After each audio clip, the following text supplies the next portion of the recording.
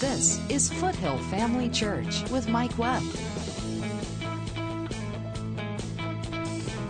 Building strong, Spirit-filled lives through God's Word.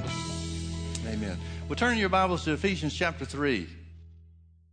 Ephesians chapter 3. We want to take the last part of the chapter. We want to start with verse 14 down through verse 21 this morning and talk about Paul's prayer.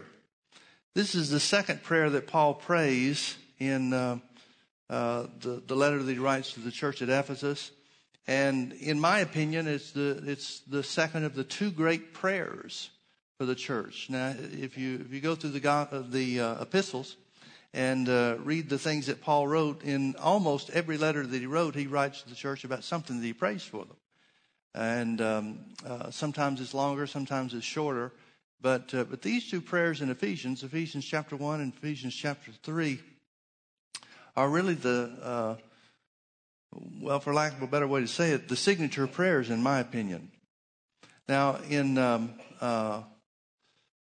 looking at this prayer in Ephesians chapter 3, and I can't overemphasize the importance of these 7 verses, because Paul is praying something for the church that is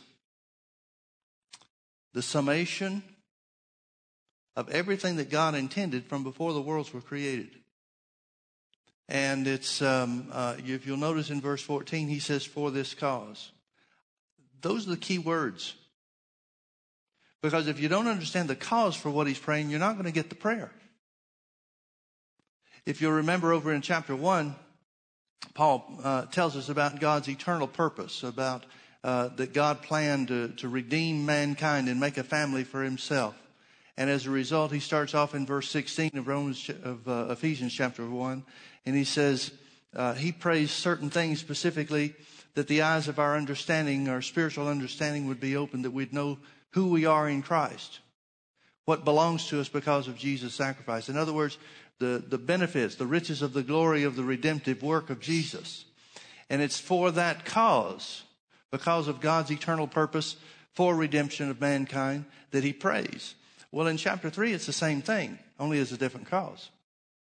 If we're going to understand the cause, we're going to have to go back to earlier in the chapter where he identifies the foundation for what he's praying and why he's praying it. Now, if you look with me in Ephesians chapter 3 and verse, let me make some comments and then we'll start reading in verse 10. Paul talks about in chapter 3, the first part of chapter 3, he talks about the fellowship of the mystery. He talks about the mystery that was hidden from the world from ages past, even hidden from the Jews who had the revelation of the law of Moses. He said the mystery is to make of himself one family of both Jews and Gentiles, to make the Gentiles fellow heirs with the Jews in this eternal plan of redemption, this plan of redemption that God came up with and originated before the world was ever formed, not just before mankind was created, but before the world was formed in the beginning. In other words, this was always God's purpose. It was always God's purpose to have one family. It was always God's purpose for that one family to be made up of men and women who were born again, redeemed from the curse of the law, redeemed from spiritual death, made righteous by the blood of Jesus, to this end. Notice verse 10. Ephesians chapter 3, verse 10. To this end. To the intent that now under the principalities and powers in heavenly places might be known by the church the manifold wisdom of God. Now, if you just take that verse out of its setting, it's like, well, that sounds like King James English, and we're not even sure what he's trying to get across. But remember how this letter came about. This letter, the letter to the Ephesians and the letter to the Colossians, are parallel letters. Now, from that, we understand that that's the case because they cover the same subjects, almost chapter for chapter. But there is a difference in the two letters. The church at Colossae was being inundated with wrong teaching. The wrong teaching Paul identifies specifically in the letter that he writes to them in order to correct the heresy and the wrong doctrine that's out there. The letter to the Ephesians covers it from more of a big picture standpoint. The letter to the Colossians is here's how to fix the wrong teaching that's in the midst of the church. The letter to the Ephesians is here's what the church should look like. the universal church should look like. Now, a part of the teaching, we understand from the letter to the Colossians, a part of the teaching was a wrong emphasis on spirit beings. Angels, but also evil spirits. Paul says in Colossians chapter 2, verse 18, I believe it is. Paul says, don't let anybody cheat you out of your reward. King James says beguile you, but it literally means don't let anybody cheat you out of your reward through a voluntary humility or worshiping of angels. Well, that's the teaching that was going on. They were being taught, somebody had come in from the outside and were teaching the church at Colossae that evil spirits and as well as angels had a much higher place in God's line of order than man did. And so we need to give homage to evil spirits. Well, basically that's idolatry. That's what these pagan nations were doing when they were offering sacrifice to idols and so forth. They were trying to appease some unseen spirit being. Well, it had crept back in to the church under a different name and a different, it was dressed up differently, but it's still the same thing. So Paul's talking about the order. When he writes to the Ephesians, he's talking about the order. One of the things he talks about, at least, is the order of man in God's creative line. And so he says, here's God's purpose. The purpose for redemption, the mystery that was held from the ages, was, Ephesians 3:10, to show principalities and powers the glory of God working through his redemptive creature. In other words, God's plan, as revealed by Paul through the Holy Ghost, God's plan is for you to be the proof that the devil is defeated. For this cause, verse 14, for this cause, knowing where man falls in God's line of order, not below evil spirits, not below angels, but above them, for this cause, got the wrong verse. Verse 14, for this cause I bow my knees unto the Father of our Lord Jesus Christ, of whom the whole family in heaven and earth is named. Now, folks, we call ourselves Christians. God doesn't. Families aren't named after the older brother. Families are named after the father. And so what this is saying is God wanted a family for himself. The redemptive work that's described in chapter 1, the intent for this redeemed family to reveal the glory of God to angels and demons is all because it's a part of the Father's family. For this cause I bow my knees unto the Father of our Lord Jesus Christ, of whom the whole family in heaven and earth is named. Notice part of the family's in heaven, part of the family's in earth. Same family. When somebody dies, either us or a loved one dies and goes to heaven, we leave this earth, but we don't leave the family. God's plan is to gather the family together when Jesus comes back. He'll take the part of the family that's on the earth and gather it together with the part of the family that's already in heaven. And there we'll be joined to him to spend eternity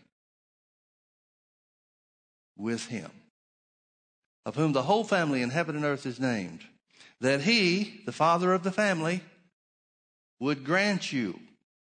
Folks, everything is based on relationship. Everything is based on relationship. And we have that responsibility.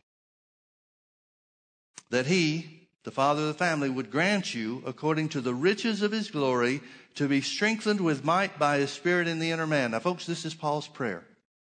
He prays that because God's plan is to show his glory to the angels and the demons through you, through the church. Here's his prayer, that we would be strengthened with might by his Spirit in the inner man. Can I ask you something? What does that phrase mean to you?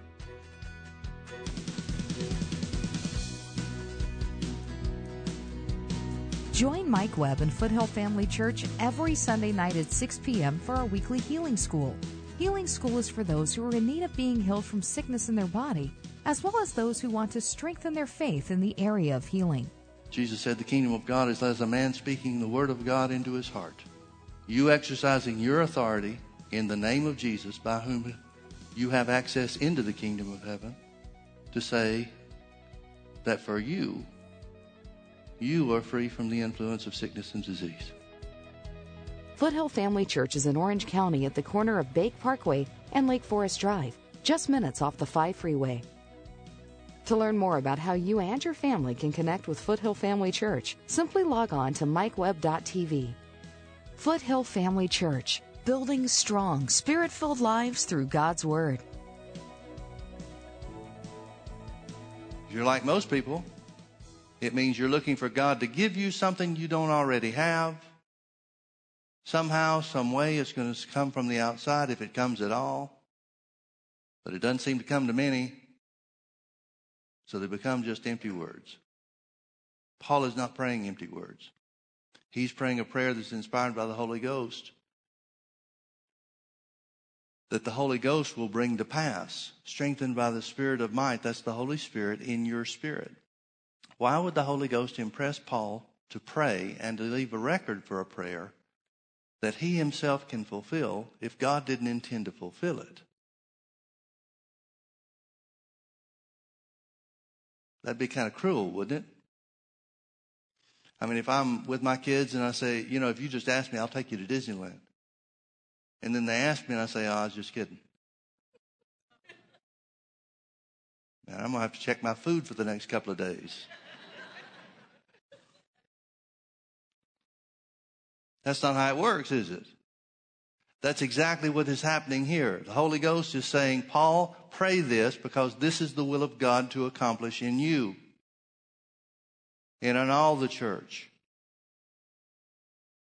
That we would be strengthened with might by His Spirit in the inner man. What does that mean? Well, the word strengthened is the word for rule. It's kratos in the Greek. And it means ruling power. The word might is the word dunamis. It's the word that's translated power most of the other places in the New Testament. It's the word power. It means inherent power. Well, how do you access God's power? His ability. Paul said, writing to the Romans 1:16, he said, I'm not ashamed of the gospel of Christ, for it is the power of God, the dunamis of God unto salvation, to save, to rescue, to heal, to deliver. It's the Word of God that is the power of God. How do you access the power of God? Through His Word, by faith. You know what he's praying? He's praying that your lives would be ruled by faith to access God's power. He's praying that the Father of the family, the Father of our Lord Jesus Christ, would grant to you according to the riches of His glory. In other words, that which has already been accomplished by Jesus. This is not something that God's got to say, well, I don't normally do this, but okay. No, this is something that's already been accomplished. The riches of the glory have already been accomplished through the finished work of Jesus. He's praying that God would, according to that which has already been done, grant us that our lives would be ruled. Our lives, our inner man, our spirit lives, would be ruled by faith to access His power. To what end? That Christ may dwell in your heart by faith. That Christ may dwell in your heart by faith. Now, folks, think about what he's not saying. He can't be talking about getting saved. These people are already saved. So he's not talking about Jesus coming into their hearts. He's talking about Jesus dwelling there. What does that tell us? It tells us the big difference between being saved and being ruled by faith. You remember in John 17 verse 7, Jesus said to His disciples, He said, if you abide in me, this word dwell is also the word abide. Same word. If you abide in me or dwell in me and my word abides or dwells in you, you shall ask what you will and it shall be done unto you. Do you know what these verses are telling us? That the Holy Ghost is inspiring Paul to pray for us, which reveals to us what God's will is for our lives. God's will for our lives is that we should be so ruled and governed by faith in Him and in His Word that we conquer every attack of the enemy. Now, folks, you may think, well, yeah, I knew that already. Think about what he's saying. He's saying by the Holy Ghost, God wants you to pray and to operate in such a way so that the devil has no room for victory in any area of your life, because that's the way that God manifests his glory throughout all the ages of the world. In other words, every attack of the enemy that you withstand in faith, you're glorifying God. You're part of God's eternal purpose. It's the way God planned it from the beginning. Think about that from God's standpoint. There was a day when God put his man here on the earth, Adam and Eve in the Garden of Eden, where they fell. And at that point in time, the devil thought he had mankind forever. Looked like everything was gone, except for God's plan of redemption. Jesus comes to the earth. Jesus begins to operate outside of the curse of spiritual death. He starts doing miracles by the anointing of the Holy Ghost. He's operating as a righteous man according to the Old Testament law. He's never broken the law. He's always kept it. And so he's operating in the fullness of Abraham's blessing in every way possible. And everybody sees there's a difference about him. We get the idea that people looked at Jesus and said, wow, he's got to be the Son of God. Jesus didn't operate here on the earth as the Son of God according to his own testimony. He operated here on the earth as a righteous man according to the law. So when we look at Jesus, we can see what God intended mankind to be here on the earth. Was Jesus hindered by lack? No, when there wasn't food, he made multiplied loaves and fishes. When there wasn't wine, he changed the molecular structure of water and turned it into wine. When he was without a way to get from one place to another, he walked on the water. When the crowd wanted to throw him off the brow of the cliff because he didn't like what he was saying, he turned around and walked through the midst of them. What did this result in by Jesus conquering the work of the devil against him time after time after time? He glorified God. That's what God intended for you and me.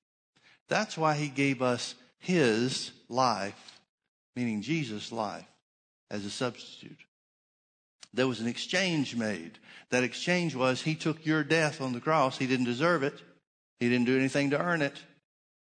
But God put your death on him so that he could put his life on you. You didn't deserve it. You didn't do anything to earn it. But that's part of the swap. That's part of the exchange. That's exactly what this verse is saying. It's saying God's intended purpose from before the world was ever created. See, we think that we get in trouble and somehow we need to talk God into doing something for us. Oh, Lord, here I am. I'm in financial trouble. Please help me. I claim whatever I need, whatever monies I need to meet this need and to pay the bills or whatever the case is. Please, Lord, please, please, please, please, please do it for me. God's looking at it and saying, you don't have to bother me about that. Stand in faith according to what my word has already said has been done for you, because this was my eternal purpose for you to conquer the lack that's here on the earth. Sickness and disease attacks us. We say, oh, Lord, please let me be good enough. Hopefully I've been good enough to earn the healing work of Jesus that he accomplished on the cross. God says, this is what my eternal purpose and plan was all about. So that you could conquer the temptations of the enemy, whether they be physical, whether they be mental, or whether they be spiritual. God planned for you to win every time. Yeah, but Pastor Mike, if God planned it that way, why is the church in so much trouble? Because we're not ruled by faith. We're ruled by fear in many cases. We're ruled by other ideas contrary to the word. Any number of things. It's only being ruled or strengthened with might through the operation of faith that we're going to conquer the work of the devil. That Christ may dwell in your heart by faith. What does it take for Jesus to get comfortable living in you? He lives in everybody that's confessed him as Lord and Savior. But what does it take for him to get comfortable abiding in you? The Word. The Word, because Jesus and the Word are one. Jesus is the Word made flesh. So to the degree that we live according to the Word of God, that's the degree that Christ is going to dwell in our heart by faith. Notice the next thing he says, the next part of the purpose is that we being rooted and grounded in love. Rooted and grounded in love. Why do we need to be rooted and grounded in love? Well, for a couple of reasons. Number one, the Bible says God is love. So when we operate in love, we're showing forth His character and nature. Jesus said in John chapter 13, a new commandment I give unto you, that you would love one another as I have loved you. He said, by this, the new commandment of love, shall all men know that you're my disciples. He didn't say they'd know you're my disciples because you conquered the devil. He didn't say they'd know you're my disciples because of your great knowledge. He said that the world would know that we're disciples of God because of the love of God shown. Now, can you separate the love of God from victory? No. Can you separate the love of God from knowledge of the Word? No. But love is always supposed to be the foundation. Furthermore, the Bible says in Galatians 5:6 that faith works by love. So you can't be strengthened with might or ruled by faith unless you're operating in the love of God, because your faith won't work. Faith has to have a foundation of the love of God. Now, what is the main thing that keeps our faith from working? Usually fear. Unbelief is usually sparked and originates in fear. What does John write to the church and tell us about love and fear? He said, perfect love casts out fear. Why? Because perfect love results in faith in God's Word. And faith in God's Word dispels fear every time. That Christ may dwell in your heart by faith, and that you, being rooted and grounded in love, may be able to comprehend. May be able to comprehend. Now, I want you to understand something. There's a difference between living by faith or being ruled by faith in the inner man and comprehending. There are some things you can know spiritually that your mind doesn't grasp yet. And really, if you think about it, the whole idea of revelation, you know, you've had this experience as much as I have. There are times where you read the Word of God and all of a sudden it may be a scripture you've read 1,000 times. But you see something in there and it comes alive. Well, what happened? Did you just find out that scripture was there? No, you've seen it many, many times. Well, what did take place? The truth of what you knew from your heart was already there, exploded into your mind. That's what revelation knowledge is. Revelation knowledge is spiritual truth that explodes in our minds. And when we see it, it's like, whoa, where did that come from? Well, it's been there all the time. Why didn't we see it before? There was something about it we didn't comprehend. So Paul is praying that by being ruled by faith and grounded in love, we would have spiritual revelation about certain things. We may comprehend, that we might comprehend with all the saints. Don't overlook that phrase, with all the saints. There's such an attitude, especially in the American church, that we don't need anybody, we can make it on our own. No, we're supposed to comprehend with all the saints. The idea that we can make it as well or make it as successfully on our own without the fellowship of other believers is foolish. Yet that's the number one thing the devil does. The devil will try to bring offense and it may be offense because of something that's done, or it may be just pride that he brings against somebody and wrong thinking or whatever the case is, but he tries to separate them from a group of believers. Well, once he gets you separated, then you become an easy target. Even the animal kingdom works this way. Lions and wild animals charge the herd, trying to separate one from the herd. The herd goes one way, the individual goes another way. Where does he go? He doesn't follow the herd, he follows the individual. T.L. Osborne used to say it like this: the banana that gets pulled away from the bunch is the one that gets peeled. I don't think you can do any better than that. And that's exactly his purpose, because then you get in trouble, and where do you go? The Bible says in Acts chapter 4 that being let go, Paul and Peter and John, after being threatened by the Jewish council, went to their own company. Well, if you've been pulled away and you don't have your own company, where do you go when you're in trouble? And that's the case with so many believers. They've separated themselves. They become easy targets for the devil, and they have nowhere to go for help and support. Paul's praying that we may be able to comprehend with all the saints what is the breadth and length and depth and height, and to know the love of Christ which passes knowledge. What's he saying? He's saying God wants us to realize something. He's saying God wants to reveal certain things to us. What does he want to reveal to us? Well, notice the word breadth. What is the word breadth? The word breadth in the original Greek comes from a word that means storage containers or compartments. He's talking about the Word. He's talking about the Word. He's talking about living a balanced lifestyle according to the Word.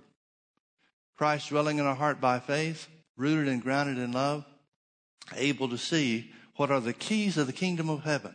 Now, some people will get off on a tangent. Some people are this way with the subject of faith. Some people think that faith is the only thing that there is. They learned about faith, it changed their life, and so faith is it. Well, faith is one of the keys of the kingdom. But Jesus didn't say, I will give you the key of the kingdom. He said keys, which means we need to be just as developed in love as we are in faith. We need to be just as developed in prayer. We need to be just as developed in giving. We need to be just as developed in hospitality. We need to be just as developed in the other fruit of the Spirit as we are in our favorite little subjects. And that's the breadth. When it talks about the love of God, how do you know about the love of God? Where do you find out about the love of God? Does God just separate you, your mind and your own business, walking through life in your unsaved condition, and all of a sudden God does something to show you he loves you, writes in the sky, creates a billboard just for you, and you come to realize, oh, God loves me? No, we find out through the Word. So many Christians are hindered in their spiritual development because they're going only by their experience. And they've never experienced the love of God the way the Bible talks about, so they accept, well, the Bible can't really mean what it says. When in fact, the Bible means exactly what it says, and the only way you can ever understand or ever experience what the Bible refers to is gaining a knowledge of the Word.